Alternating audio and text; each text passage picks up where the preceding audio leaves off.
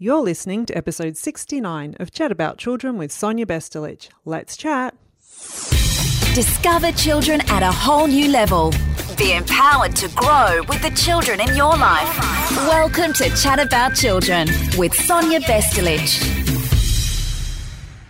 Hi there and welcome to Chat About Children, where we chat about all things children and empower you to grow with the children in your life.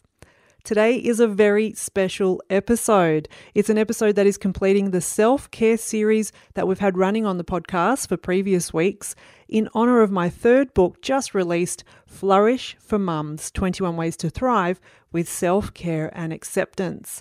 And I'd love for you to check that out at flourishformums.com. Now, I really wanted to honour mothers and celebrate children, of course, with Mother's Day being just around the corner. So I've had some fun with this episode. I've invited a range of guests, including the amazing fun-loving psychologist Miranda Watkins and high-profile entrepreneur Tori Archibald and her daughter Bella. Also guesting on today's episode are my three children. So they are debuting. It's their first time on a podcast, and you'll hear their sweet voices throughout today's episode. Now, you are going to experience joy, smiles, laughter, inspiration, and empowerment in today's episode. So let's get on with the chat. Let's honour mothers and celebrate children. And now some jokes that my daughter Zara has made up and she would like to share. When does your schoolwork get marked? When the clock ticks. What flower makes you fall in love? Lavender. What can beat you at any game? A beetle. Miranda Watkins is joining us as part of the Mother's Day Mashup episode. She is a psychologist and yoga teacher who is founding director of Evolve Wellbeing in Queensland, Australia. Miranda realised her passion in supporting others to create the life best lived by designing healing spaces and a place to feel safe, encouraged and gently challenged. In witnessing the courage and the strength that her clients come to therapy with, she believes that with the right support and encouragement, so much is possible. As a yoga teacher and student, she advocates for the restorative benefits of yoga in addition to the value of psychology. And now Miranda, as a mother to a now teenage daughter, she claims her to be her saving grace. So she sometimes cringes when she thinks about what she thought she knew about life, but this was clearly before mum life. Miranda Watkins, welcome to the Mother's Day Mashup episode on Chat About Children. Thank you so much, Sonia. I'm so excited to be here today. This is my very first podcast too, so I can't wait to share my life experiences, my professional experiences, and hope that it's going to be of use for everyone out there. Oh, absolutely. Without a doubt. That's why you are with us, Miranda. Now, before we launch into some questions that I know mums would love the answers to, tell us what was one thing that you thought you knew about life before having your daughter? What was one thing that you can share with us that you thought you knew about life, but really you might not have had that quite right? I don't think there is one single thing. I remember professionally working with mums and bubs in prisons and in drug and alcohol settings. This is BC, before children, I call that era. And I used to go with the textbooks and the theory, and I always had this compassion and empathy for the mums and working well with them. But I think after actually having a child, I think, oh my goodness, there's no way I could actually work in that space the way I was. It takes it on a whole new level. The infancy, when you have the sleepless nights, then into toddlerhood, the developmental stages, the regression stages, and I'm not just talking about the children then, I think that's as a human being as well and a mum. My moments of just feeling utterly overwhelmed and sleep deprived to the absolutely joyous little snapshots. And now we're in a whole new phase of being a teenager. So I actually love working with teenage girls in my private practice. And I look at my own role as mum, and I think a common stereotype would be, oh, well, you'll have it all handled, you'll have it all. But I do remember absolutely not. My daughter once said to me, because I was setting some boundaries on the way to school, she goes, "You're a terrible psychologist, Mum." I said, well, that means I'm probably a good mum to you because I'm not your psychologist. Good luck on that. So I get these comments, and sometimes when she does, I'm like, I must be doing something right, because I think if you don't piss off your children at least once a day, especially when they're older, maybe you need some more boundaries here. So I go, that's all right, darling. Thank you. You're allowed to be angry. So there's a lot. Fantastic. Do you think, though, that you did put more pressure on yourself, though, with your professional training? Do you think you were a bit hard on yourself? Look, I think professional training and actually having a good foundation of attachment-based pairings, circle of security, as well as being a psychologist and having my own personal therapy to have an understanding of self and knowing the risk factors. When you can be a perfectionist, you can tend to have a higher rate of postnatal depression or vulnerability there.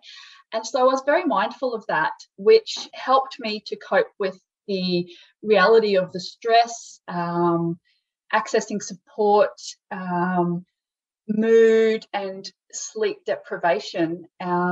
It was a huge curve in getting to know myself. It actually taught me immense patience, because I have always struggled, I think, with patience and acceptance at times. But I think having my daughter actually brought a whole new depth to being able to be patient.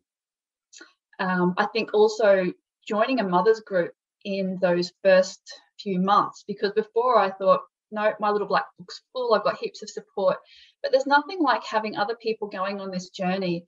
And 13 years later, we have a core group of us that are still very solid, very strong. And the kids all get along beautifully, even though they don't go to school and they didn't technically grow up together. So I am immensely grateful for that. And I would recommend finding a mother's group that's actually your tribe, because there's so many there. But if you don't fit in or you feel it's not yours, keep trying, find your tribe with that. Absolutely. And that's so important. And I think what you're reinforcing there as well is that human connection and support, and being proactive in finding the right fit for you. And it's okay if you feel like you're not quite fitting in, keep going. That's really important, because there can be a tendency, I would say, for mums to just go, this isn't working, and just shut shop on that. Yes. But that's not the case. Keep going till you find your tribe, because they are there.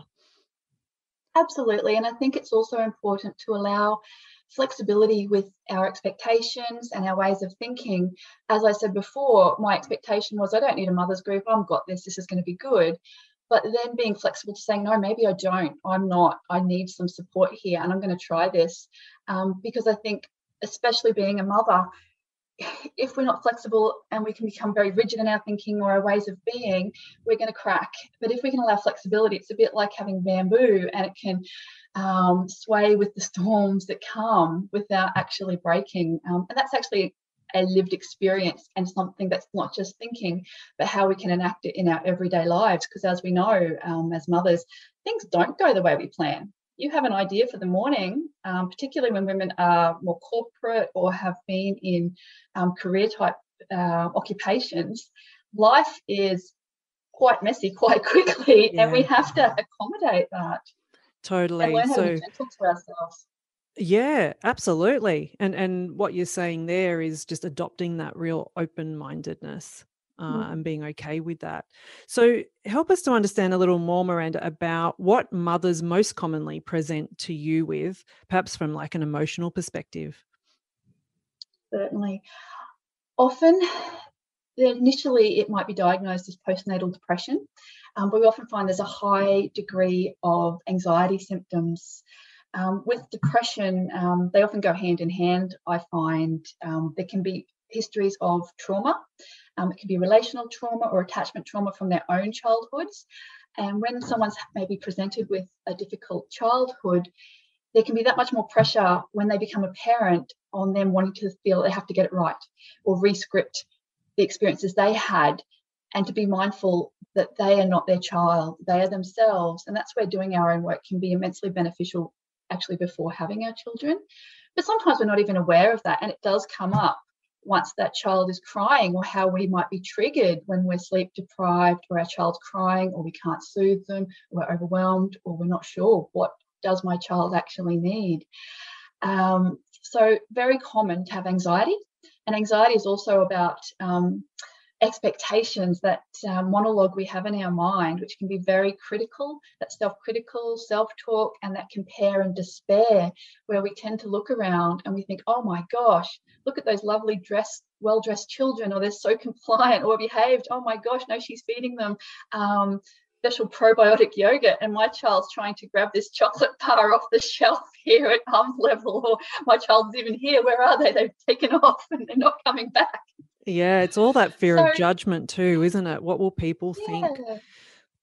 And we often compare ourselves, our inner self, to what we're seeing as someone's outer self, and not realizing that the core of it, we're all feeling very vulnerable and scared and frightened at different times. Absolutely. So anxiety is certainly a big one. And I'd say this is a safe guess here, guilt.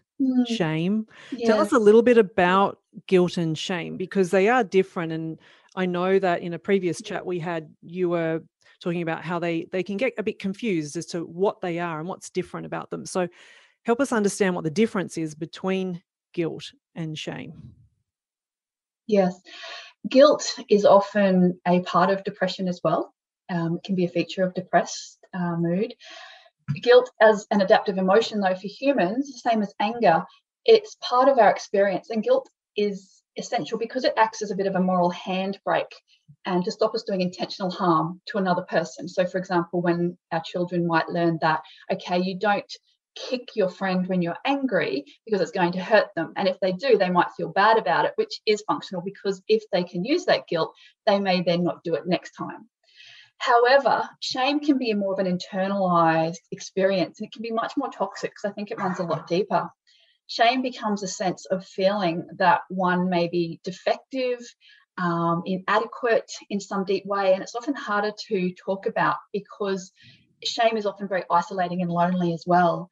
When we feel defective, we can often feel that no one's going to understand, or I'm going to be judged so badly that it's going to be devastating for me. And so as that compounds over months or years, it becomes quite an entrenched problem, which from it manifests often coping strategies, which can be overcompensating, which is when we go over the top. You know, people can be over bright or cheery. No, everything's great. My life is perfect, wonderful, nothing to see over here.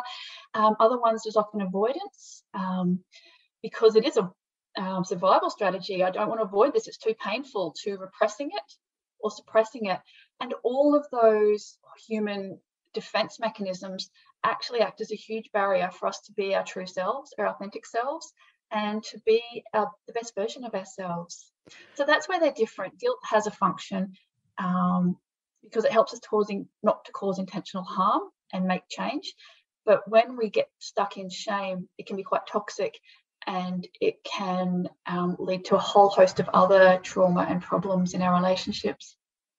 So for someone listening, for mums listening, what do you think would be the first step? Is always self-awareness. So do you feel there's a difference in how that feels? Like, it's obviously an individual thing, but is there a difference, do you think, in how it's felt or experienced when we're looking at guilt versus shame, or is it just too different? It can be hard to separate them. However, I do think guilt can be more automatic. So say if we, if we looked away and our child falls when we're looking at them, or they hurt themselves, and we think, oh no, why didn't I see that coming? Versus shame, when we think, oh my gosh, I'm going to be judged, this is terrible, I can never tell anyone, something bad's going to happen. So I think guilt, and also not just as a parent, it's looking at our expectations of ourselves as well, because that can be modified if we can go, do I intentionally cause harm here? Did I intentionally intend for my child to fall or hurt themselves, or forget my child's lunchbox? And if we can say, no, actually I didn't, I'm human, that's when we can absolve ourselves of guilt. However, with shame, when it runs deeper, we think, oh, well, I shouldn't have forgotten it. What sort of mother am I? Or why didn't I forget my child's lunch? They're going to starve, or they're never going to forgive me, or they'll be picked on by the other children. So it really can maximise the anxiety effects of that. So I think a good question to ask ourselves is, did I intentionally cause this harm? Was that my intention in this action? If yes, we can go, all right, well, let's explore that.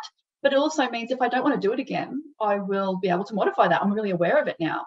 But if I actually didn't cause that or intend to cause that, then what am I beating myself up for? Yep. So it's breaking the circuit by the types of questions that you come back and ask yourself, and being aware of what is running through your mind, kind of like an outside looking in, going, oh, here are the thoughts that are coming through. What's happening with those?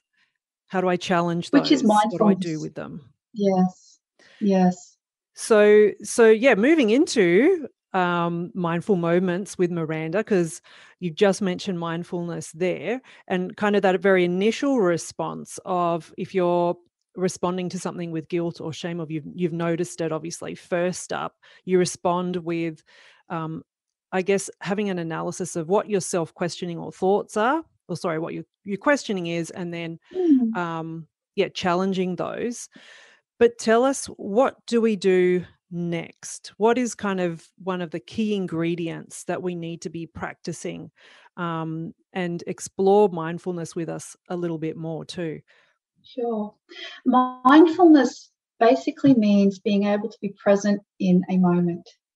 It doesn't mean relaxation, although sometimes when we do practice mindfulness, it can be relaxing, but it's having an awareness. And it's having an awareness, we can tune in like a remote control to different aspects of self. So if we consider ourselves as having the sense of sound, and we can maybe have a little listen to what sounds we can hear around us, maybe having an awareness of where our body connects to another surface. Maybe that's our feet on the floor or what our hands are touching. Maybe having an awareness of how we're actually breathing. Having an awareness of what we can smell, taste, what we can see. And then having an awareness of any emotions we're feeling. It can be quite challenging to really catch thoughts without any past education or experience about what our thoughts actually are. And a first step is often we're very aware of an emotion. An emotion can seemingly come up out of nowhere, but often emotions are very much driven by our thinking patterns. So if we notice a feeling, say if it's a feeling of I'm feeling really angry, even naming it, saying I feel angry, if I can identify that, which feels different from sad, which may feel different from fearful, which may feel different from ashamed. So if we can say, for example, I feel really angry, and I'm sounding very calm as I'm saying this, because when we're angry, we don't often feel very calm or sound very calm in our minds. It's tracking back and go, what's going through my mind that's making me feel angry? Maybe it's a thought such as this isn't fair, or this shouldn't be happening, or I can't cope with this, or I can't tolerate this. Because our thoughts directly drive our emotions, which directly derive our then behaviours. So first of all, mindfulness might mean just becoming a bit more aware within ourselves of, let's see if we can catch our feeling. And then we can work backwards and go, well, what's going through my mind as I'm feeling this way? But if we can identify that feeling and then put a little bit of a stop on ourselves, imagining a stop sign or just going, hang on a minute, step back. Because once we're in a highly intensely emotional situation, it's like our logical, rational minds have gone offline, like our computers just shut down. And in order to get back online, we have to regulate our emotional system and find a way to calm ourselves. And if we can do this and find ways to practice this, we're actually going to be better off to teach our children, because we are our children's teachers. And we were also taught by our teachers, which are often our parents and the older adults and mentors in our life. But they didn't necessarily have all those tools or get it right. And we're not going to get it right either, but we can always, it becomes a lifelong practice. So being mindful of our feelings and our emotions, not good or bad, just what they are. We can then also become mindful of our thoughts, which leads to deeper work, which I often advise people to have a really good therapist to do some of this work, or their self-help strategies, to really dive deeper and understand some of our core beliefs and our thinking patterns that drive a lot of our distressing emotions. Because when we can understand ourselves better, we can then, that leads to change. Absolutely. So the mindfulness, that's also one first step of what we might be talking about with self-compassion as well. So tell us more about self-compassion. That's exactly where I was going, because I know that a lot of these terms do kind of get thrown around in different ways. And sometimes I do wonder, do people actually know what it is and what it means? Give us your brief definition of what it means, but then also what it feels like to practice it. Yes. There's been a lot of studies and a lot more emphasis in the last 7 years or so in looking at the evidence-based foundations of self-compassion and psychology. And it's really good to know what it is and what it isn't. It's certainly not self-esteem, because self-esteem looks at the value we place on ourselves, but there was a whole movement in the 80s, 90s and millennium, I think, about everyone getting a medal or everyone having to excel. And the reality is, as humans, we're not all as good equally at certain things. We are all different and we have our different strengths. And sometimes people are going to perform better in a test than others. And that's okay, because self-compassion is also learning how to accept oneself. And that's where mindfulness comes in, because it becomes about being aware of our suffering. Because as humans, one universal thing that's common to all of us is that we suffer. And suffering means pain. And if we can imagine projecting this onto someone we deeply love or care about to start with, it's often easier than applying it to oneself. So thinking about a creature or a being or a person that you love or care about, and when they're in distress, they may be crying, they may be demonstrating some behaviour that shows they're in pain. And the next step, often with having our empathy and compassion, is we want to reach out and take that suffering from them. We want to do something that will ease their pain, whether that be a hug, a kind word, or just being with them. So having that, first of all, we identify the pain and we respond with an act of compassion. And compassion is essentially kindness and gentleness. So applying that to oneself means if we can identify our distress and our suffering, i.e. anger, shame, guilt, fear, depression, the next step is learning how to apply those acts of kindness and gentleness to oneself. So whether we can, as people often say, learn how to give ourselves a break. That's our internal monologue, instead of the self-critic being, you know what, I'm doing the best I can. And with regular practice, we might actually get to a part where we can be our own champion, going, you know what, well done, love. Instead of the mean words we might say to ourselves. And if we can catch ourselves, this is where mindfulness is brilliant, to go, did I just call myself a bleep, bleep, bleep, or a jerk?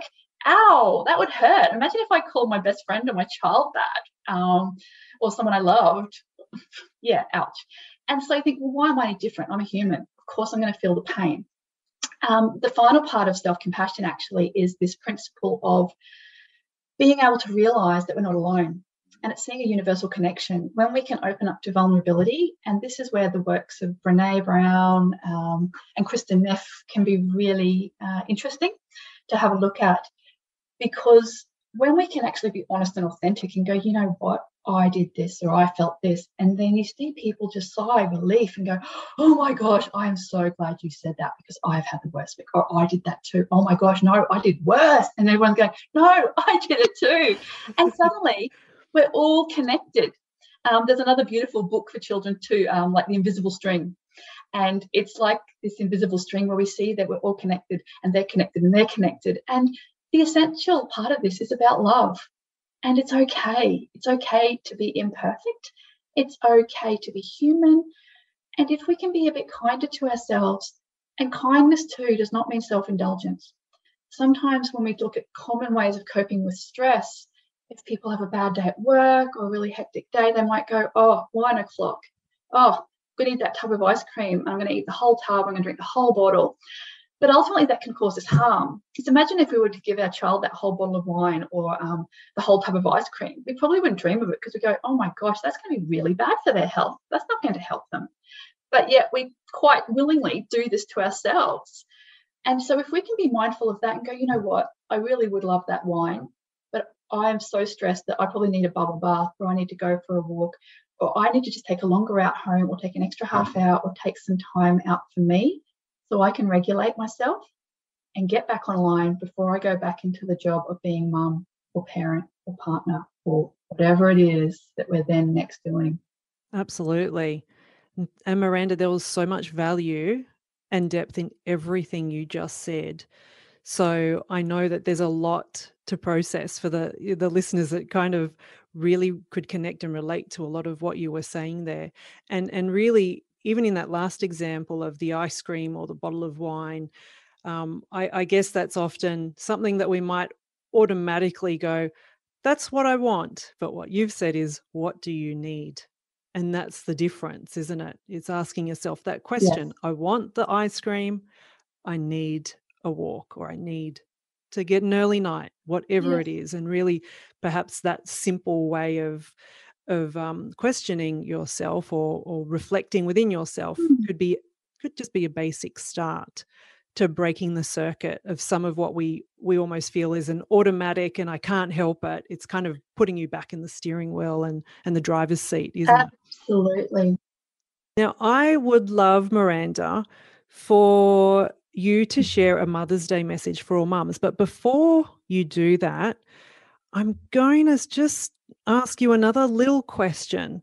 And I don't know if we've got enough time in this episode for it, but have you got any really any quick exercises or something that you can talk us through, even for, under a minute, whether it's a visualization or something short and brief that you could kind of talk us through for the listeners, that might be a nice starting point for them to just take a breath, come back to the present moment. Totally. The first thing I often say to all my clients is, first question is, what do you want and what do you need? And I get them to write the first 3 things down that come to mind. If they're struggling, I say, take it away for homework, really give this some consideration because this is really important stuff. And to trust the first thing that comes to mind. Often it's, I need space or I need strategies. So it's just asking ourselves, what do we need? What do I want? The second thing is a really good strategy when mums tend to judge themselves a lot about what they think they're not doing or their shortfalls, is I say, let's keep a list, like a bit of an inventory of everything you've done today as a mum, everything you've done yesterday. And I'll say, just take a few moments, and everything from picking up a bit of cereal or looking at the emails from school, getting them to school, or washing clothes, or every single thing. And they start to write a bit of an inventory. And then I say, okay, let's have a look at this list. This is what you do as a mum. Let's take you off this list. And let's just say it's another mum. How would you judge them? And I've actually never met anyone yet who said, oh, pretty crap. They've actually said, oh, that's a lot. And it can sort of shift to a whole new appreciation of, yes, I'm holding a lot here. I'm doing a lot. And then we can actually then move into, well, no wonder you're feeling exhausted or this way. So I think this is really important that you, as a human and as a mother human, actually need a bit of space and a bit of self-care and a bit of a break. Absolutely. Thank you. They are super valuable exercises to start people off. And I really love the one about writing that inventory as well, because that would be quite eye-opening, I imagine, for people, because I feel like in life we tend to normalize whatever is going on for us. That's normal. It's just what I do. But it's not until you step out and you look in that you kind of go, actually, that's pretty amazing, or that's pretty unsustainable, or whatever it is that you want to think. But it does help to separate. So I love that exercise of the inventory. That's brilliant. Miranda, you have been amazing. Tell us what your Mother's Day message gift is for all the mums out there listening. Okay. Look, check into yourself before you actually check out. Don't just use Mother's Day as a day to be looked after or to ask for help or self-care. Make every day a bit of a Mother's Day for you. Really acknowledge the work that you're doing, because without you, there wouldn't actually be humanity. Get a therapist, because I think that's always valuable. Every human, I think, should have their own therapist, their life guide and mentor, but get someone who gets you. And sometimes you might have to do a few interviews. It's like you're interviewing them for the job of therapist. And also buy Sonia's book, Flourish, because I think that is just going to complement any therapy beautifully. Thank you, Miranda. That's totally, I did not ask her to say that, guys, but thank you. No, that's really lovely and flattering. And I know that she didn't. I know. I love it. You have read an advance copy, and I'm so grateful for all the work that you do. And I know that there are lots of mums and also not mums out there that have worked with you over the years and have just experienced such a wonderfully positive life change, not just to themselves, but to everyone that they share their world with. So thank you for all the wonderful work that you do, Miranda. Thank you, Sonia. And now my daughter Cleo has some jokes that she's going to share that she's made up. What is a swimming pool's favourite colour? Purple. What type of undies do elephants wear? Trunks. What does a cow use to look after its skin? Moisturizer. And now joining me on the Mother's Day mashup episode as we honour mothers and celebrate children, we have Tori and Bella Archbold. Now, Tori Archbold is known as the woman who empowers women as founder and CEO of Powerful Steps. And she's also host of one of the country's top rating podcasts on the Nova Network, Powerful Stories. So Tori has her daughter Bella joining us as well. Bella is 16 years old and she shares a beautiful bond and relationship with her mum. So they're the perfect fit for this episode. So welcome, Tori and Bella. Thank you. Thank you. We're so excited to be here. This is our first interview together for a podcast. Very exciting. Well, welcome. It's an honour to have you both. Now, you both share a beautiful relationship, a beautiful mother-daughter relationship, and I would love to know the one word that comes to mind when you think of your mum, Bella. I would have to say pure-hearted. Was that pure heart? Oh, yeah, pure heart. That's 2 words. Oh. I'm being picky here, Bella. Pure. Pure-hearted. I love that. We'll go with pure-hearted. I love that. And Tori, what about one word when you think of Bella? Empowered. Oh, nice. Nice and so true.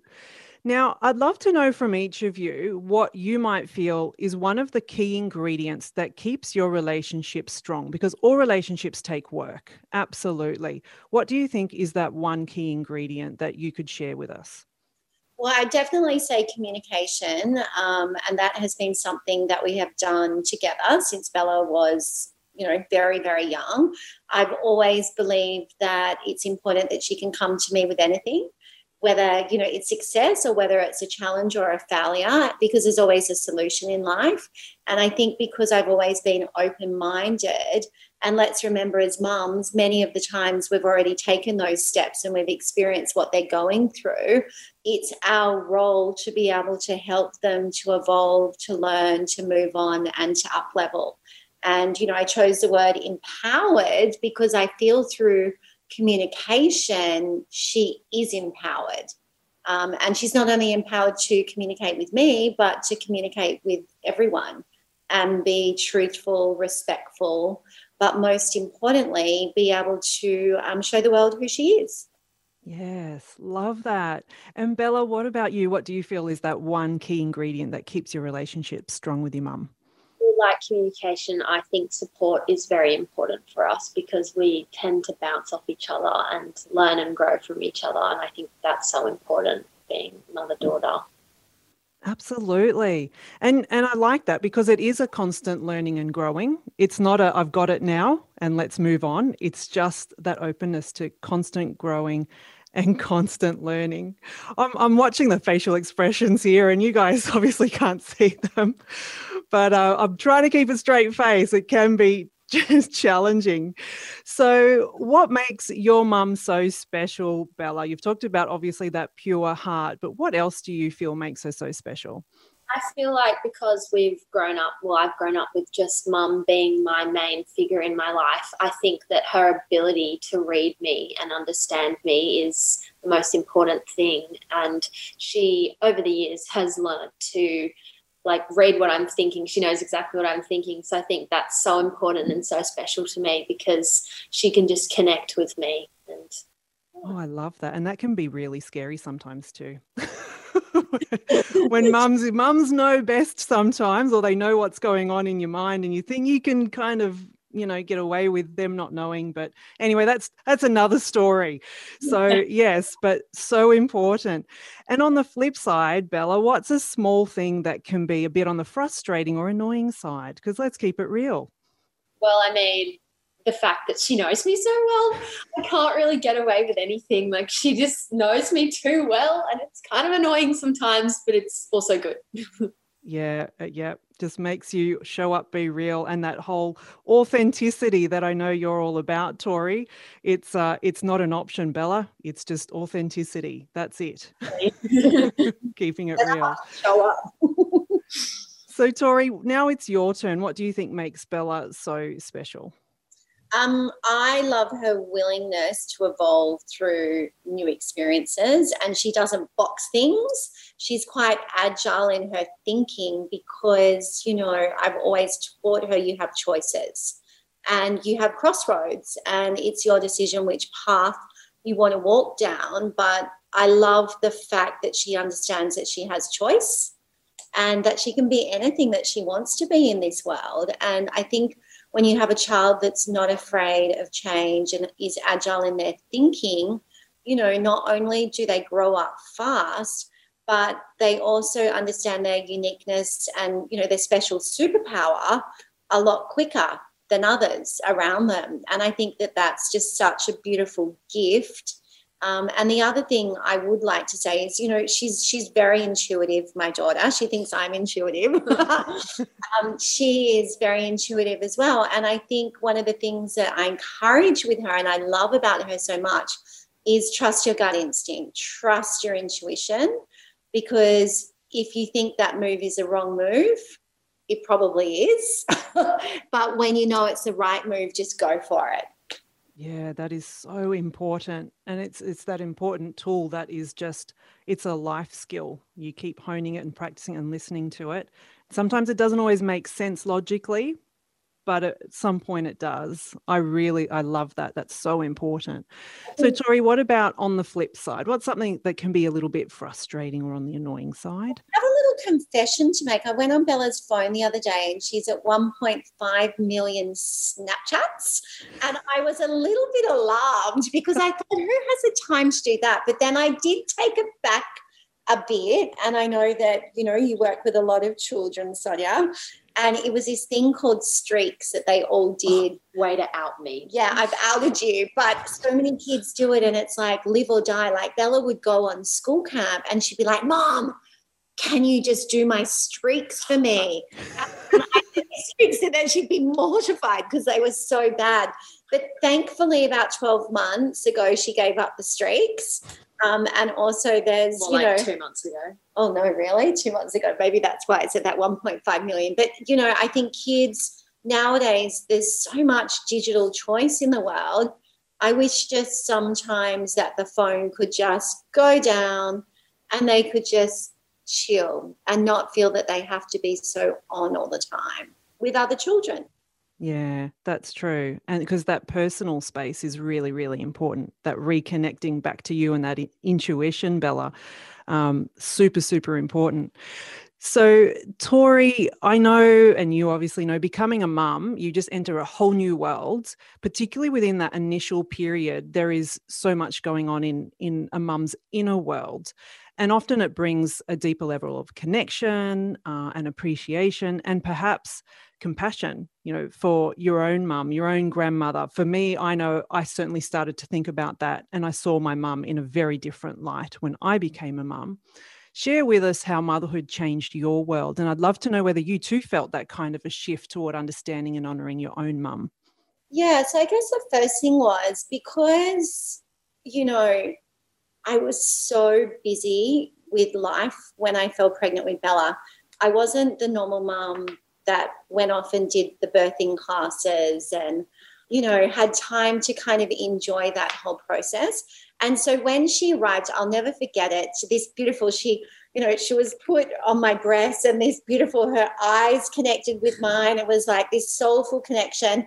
But outside, it was like the height of summer, but there was lightning and hail and thunder. And I was like, this child has been brought into my life for some incredible reason. And my gut instinct was like, you guys are going to be going on a journey together that's like no other. And I truly believe that that's what happened because I had to change the way I lived very quickly. And what I learned was that I grew up in a family where love was conditional. And so on the flip side, I wanted my daughter to grow up in an environment where, there were no conditions around love, that there was compassion, there was empathy, that if you made a mistake, it was okay because you're just going to learn, you're going to grow, you're going to up level, you're going to evolve. So when I look at motherhood and how it changed me for the better and also Bella for the better, I think it was all about breaking patterns from the past. And I'll never forget a few years ago, when I won full custody of Bella, it was really interesting because I sat her down and I said, you know what, you and I actually have an opportunity that no one else in the world is given. And it is to create a family that we wanted, that what we believed in, the values, the alignment. And I just said, you know what, this is so special for you because going forward, what we create from this point forward is going to be what your next generation is going to experience. And so motherhood for me was really changing the past and stepping into the future so that I could bring up a child that was empowered by her choices, but could also lead the way for the next generation and not follow in the mistakes of the past. Yeah, that's really beautifully inspiring, Tori. It really, really is. And I know that for a lot of people listening, that will also tweak something deep inside. So thank you for sharing that.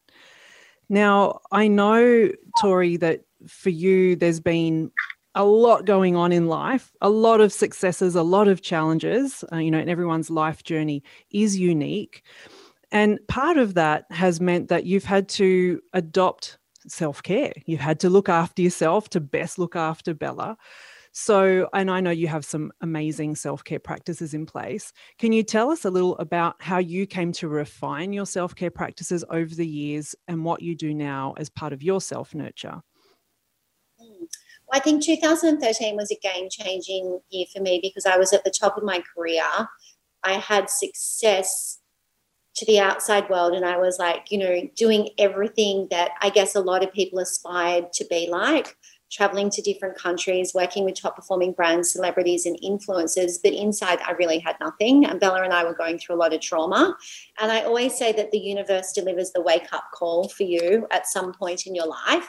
And for me, that was when my appendix burst. I got septicemia. I was given a 6-month recovery. But in reality, it was 3 to 4 years. Mm-hmm. And I always call it the live or die moment.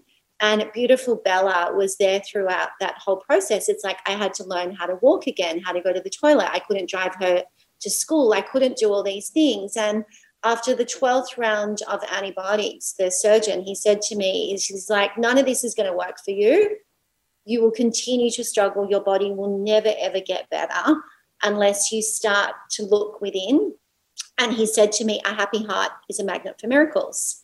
And actually, that's where my recovery truly did start coming into play and where my rituals of self-care started coming in, because without focusing on yourself and the happiness from within, you are never going to attract the right people into your life. You're never going to be able to step into your destiny. You're never, ever going to be your true calling. And so that started with me is setting up a ritual in the shower every day, which I still do, which is 3 drops of lavender on my décolletage. And I literally inhale it. It grounds me for the day. It gives me the opportunity to set up my intent and purpose. And then lately, I've also been doing it as a wrap-up before I hop into bed. So sometimes my husband's like, God, that shower's like 15, 20 minutes long. And I'm like, what's my meditation? Because, back when I was that busy mom, where I was like, I've got no time for myself, this Buddhist monk, he said to me, who has a shower with you, Tori? And at that point, Bella was a bit older and she wasn't having showers with me anymore because, the busy mum time, it's like she'd be like washing her hair and washing my hair and we'd have showers together for a good 10 years of our life, right? Because we were so busy. That was what happened. And I was like, yep, that can be my time. And so I always say that's a sacred time that anyone, and for those people listening, anyone can do this because it is a time that's yourself. And the lavender it allows you to drop down and focus on what you truly want.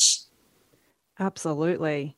And it's definitely been a journey and an evolution and a learning and then practicing, and really a commitment is what that story strongly tells us too. It's a commitment to you and it's a commitment to everyone that you're sharing your world with too. So Bella, I'd love to know from your perspective, how would you describe the evolution of your mum's self-care and nurture? And then I'd love to know how that's impacted and influenced you, perhaps with your self-care and nurture. Well, all my life I've known that mum tends to put others before herself and didn't really look after herself. So like she said in 2013 when she had her, life or death experience, I think that she learned to look after herself from that. It woke her up. It showed her, I actually have to look after myself. I need to put myself first. So she started, taking more time for herself, understanding, life more. And that really impacted me and showed me, yeah, I need to look after myself. I'm important. I'm just as important as other people. And I think that's really impacted me because it's shown me a way to understand myself more and know what's right for me and what's right for everyone else. Absolutely. Are there any self-care things that you do each day? Oh, I manifest. Yeah, awesome. Can you share a tiny bit on that one? I know your mum says a lot about it and teaches that too, but give us a little bit of an insight. Well, in quarantine, when I was really bored and I just came back from boarding school and I was like, oh, what is this? What is COVID? Mum was like, why don't you manifest? I mean, the future's big, it's bright. Why don't you take some positivity? I was like, okay. So we got these boards and we wrote little cards on them and we said, this is what I want to achieve. This is my goals. This is what I want to happen.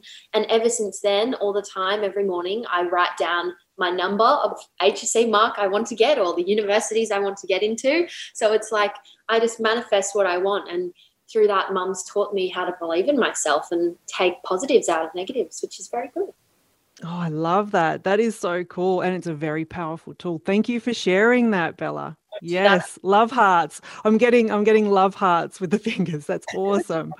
So I'd love to get your feedback now. Someone said to me just recently, they said a mother is only as happy as her unhappiest child. And that was a really interesting thing for them to say. And I'd love to learn your thoughts reflecting on that. Well, I only have one child. Well, I have a stepson as well. But for me, actually, I should correct that. I have two children. But for Bella, I guess when we were both unhappy when we were going through all the trauma with her father, we were both unhappy. Yeah. Let's face it. It's like our theory of two masks. There was one that we showed everyone to the world, which was happy people, happy, successful mother with happy, lucky daughter. And then there was, two people hurting behind those doors who just didn't tell anyone. So I think, a mother who's unhappy is obviously going to be like that if her daughter's unhappy or son's unhappy. So we kind of fed off each other's energy. And I think, since that 2013, when we both, through that experience, really both of us learned to put ourselves first, to strip out the people that we didn't need in our life, to bring in the good ones, and that was like family, friends, work colleagues, partnerships, whoever was in alignment with us. It quickly allowed us to see a pathway of happiness. And now, like I always say, I'm so happy because Bella's so happy. Like, she's so happy.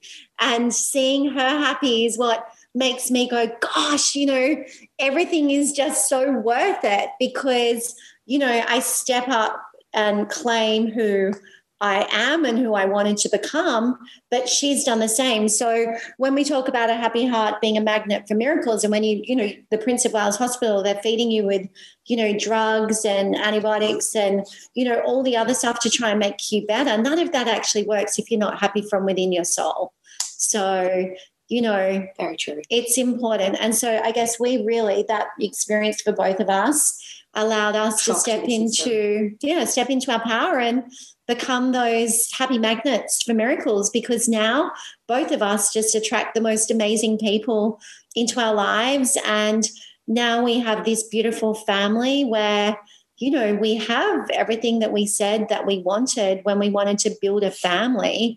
It's, we have the good father, husband, brother situation. And those dreams became reality. Beautiful. And it's that belief, isn't it? It's taking that step to believe in yourself, believe in each other and create that that environment of support and then making everything in the outside world be congruent with all that work that you've done on the inside. That's beautiful. Now, look, motherhood has its challenges, definitely, but also it has its deepest reward. Tori, what do you think or have found to be the deepest reward for you? Seeing my daughter wake up with a happy heart. Gorgeous. So, yeah, I mean that honestly. And seeing how happy she is at school, how happy she is with her friendships, how happy she is being at home. Like most children when they're teenagers don't want to be at home. My daughter loves being at home. And I also love that, you know, she has this very special relationship with my husband where she feels empowered through that connection. And it's something I've always wanted for her, which was a really strong father figure. And to see that come to life is, yeah, it's just like, it's beautiful. It sets my heart on fire. Yeah, that's gorgeous. And it's just so important, isn't it? Bella, again, I'm looking at all these facial expressions. Do you want to share what a deep reward is as being part of your family dynamic? A deep reward is seeing Mum as happy as I am, because she was so unhappy for so long. And I always thought, you know, being so young, I didn't understand why she was so unhappy. But now I can finally understand it more deeply. I don't know. Yeah. I just think that seeing Mum so happy and so in tune with herself just makes me happy. And that's the greatest reward throughout everything. Beautiful. And that really is what it's about. There's that reciprocal, that was a kiss shared there on the cheek from Tori to Bella. Bella, come on, you loved it. Don't make faces. But, you know, I think ultimately that really is what it's about. And having worked with mums, thousands of them, the deepest thing, and even as a mum, you just want your child to be happy and healthy. You know, that's it. But the solution actually lies within yourself. And I think when you go through motherhood early on, you don't realise just how much your happiness impacts the happiness of others around you. And your struggles can affect, you know, others as well. And it's not until you take a step back and go, do I really want to be living this life, or do I want to be living my best life, that you have the opportunity, you know, to make changes. And I want to live my best life. I want everyone in my family, my friends, my network to be living their best life. And it's just about, you know, stepping outside of your comfort zone to truly find yourself, that you enter the power zone. And the power zone is happiness and bliss. And it truly can be happily ever after. Thank you. And that's very true. And I love seeing it and I'm hearing it, which is really, really, as I said before, inspiring and very empowering. Now, do you both have any Mother's Day traditions, or want to share what's on the card this Mother's Day, if it's not a surprise, Bella? Well, every year I go online and I'm one of those kids who goes, what can I get my mother for Mother's Day? And, well, I found a couple of years ago, I found this website where you can make books and of all your photos and memories together. So ever since then, I have made Mum a little book just showing her how much I appreciate her and all our memories together. And she has them like sitting in her little area of like just a stack of all these books and photos. It's like, awesome. Wow. So yeah, that's what I do for her every year. That is awesome. And what a wonderful thing to be able to look back at and flip through, Tori.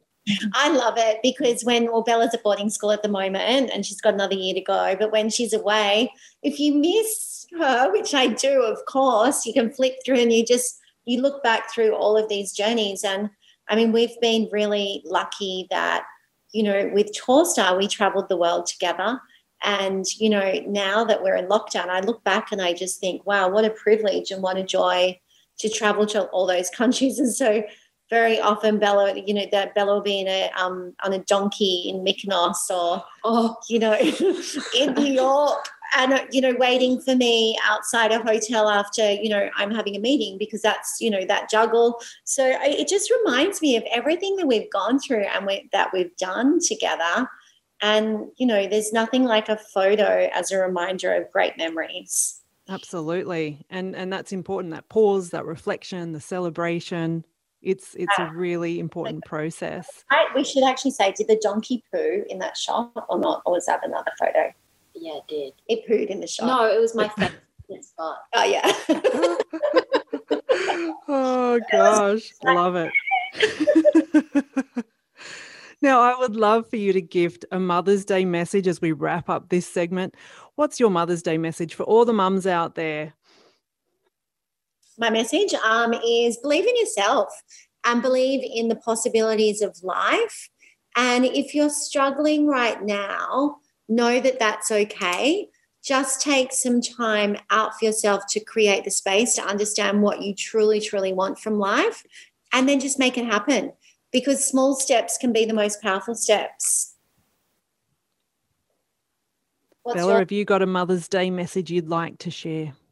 Love your mum and understand that they're there for you. Love it. Love it. Tori and Bella, it has been an absolute pleasure, joy, and a lot of fun, lots of smiles during this recording. It's been so much fun. Thank you so much for joining the Mother's Day Mashup episode on Chat About Children. You are most welcome. And you know what we love about this, because people can't see, Sonia's in her pajamas and so are Bella and I. And it is the school holidays.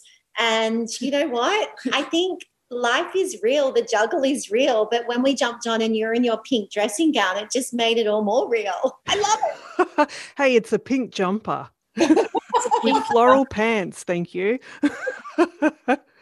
So it looks good. All good, all good. But yeah, we do like to keep it real. And I think that's a big sigh of relief for many mums out there. You know, it's do your best and just love who you are and love those who are in your life. Are you going to take a photo, Tori? Yeah, a boomerang. I love a boomerang. Ready, guys? Oh, hang on, not on me. Ready? So I can get us all in it. Oh, how do I do it like that? Yep. Ready? What are we doing? Good. Oh, thanks, Son. Certainly a fun, inspiring and empowering chat there with Tori and Bella Archbold. And you can learn more about Tori's Powerful Steps program and her top rating podcast, Powerful Stories, in our show notes. Now, to wrap up this wonderful episode as we honour mums and celebrate children, I would like to wrap it up with my youngest of my 3 children, Mr. Maximus. He will be sharing some jokes with you that he has cleverly made up. Wishing you all a very happy Mother's Day. I celebrate you and look forward to chatting soon. And now the final joke session is from my son Maximus, who's made up some jokes to share with you. What is a crocodile's favourite vegetable? Broccoli. Why can't you interrupt a worker bee? Because they're busy. What do T-Rexes do when they break a bone? They get Rex-rays. And now for a bonus joke. What is a cow's favourite dessert? Chocolate mousse. Happy Mother's Day! Thanks for joining the Chat About Children with Sonia Vestelich. www.chataboutchildren.com